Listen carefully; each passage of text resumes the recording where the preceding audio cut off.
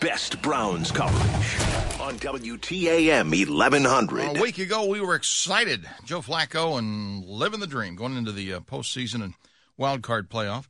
Now we've got news out of Berea, at least being reported, Mike Snyder, about some coaching changes. What do we know here? Yeah, we know, Josina Anderson, CBS Sports, reporting very early this morning that the Browns are shaking up the offensive staff, that Kevin Stefanski is parting ways with running back coach Stump Mitchell, tight ends coach T.C. McCartney, and offensive coordinator Alex Van Pelt has told others that he has been let go. Now, reports since have said that he is still under contract, but it looks like for sure Mitchell and McCartney are out, and Van Pelt has told others that he is not going to be back. Fred Greetham, Orange and Brown Report with us. When Mike and I first saw this post at 6 a.m., we were surprised. What's your reaction, Fred? Yeah, kind of the same thing, because usually those happen a little quicker.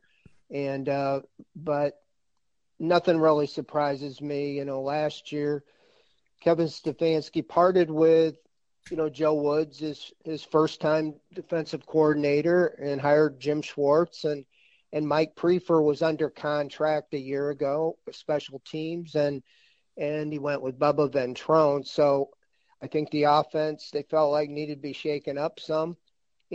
It's a little surprising, though, at this time when you had so many quarterback issues and just the injuries all the way around that they chose to make this move. But it tells me you're kind of going in a different direction, maybe with the RPOs and so forth. I mean, Van Pelt never called the play, so it's really, to me, kind of strange.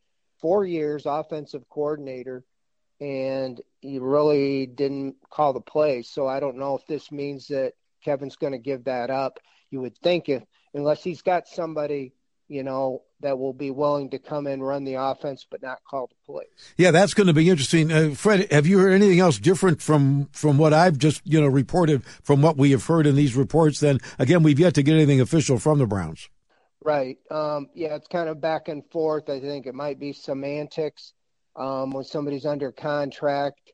Like I said, Mike Prefer was under contract, as I understand, a year ago when they moved on from him.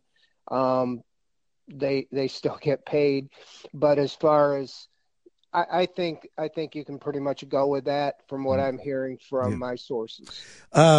We look at this, and you mentioned more RPO, more tailored to Watson. The tight ends coach McCartney, and Njoku had a breakout year. I got people asking me, well, didn't he have a breakout year? And the running back coach, you didn't have your best back all year. What do you see in there? Anything that you read into that? That those are surprising moves, aren't they? It is. I mean, because I know Nick Chubb and Kareem Hunt and the backs really like Stump, former player. And like you said, Njoku had the best year of his career. It just has to be a change in philosophy, that whatever they were going to run with Watson, they didn't feel like they were going that way. And maybe it'll be more of a RPO type of a system. There's a lot of, you saw that happen this year. And so I think maybe Stefanski looks and sees how the new direction on defense and special teams help the team, and feels the offense maybe needs a jump start as well. I think we've talked this week a lot about, the Browns defense and the inability to play as well. The system was so dramatic away from home as opposed to their home games. But it looks like, I think he's set with the defense, though, because overall it really has been the foundation of this team this year, hasn't it?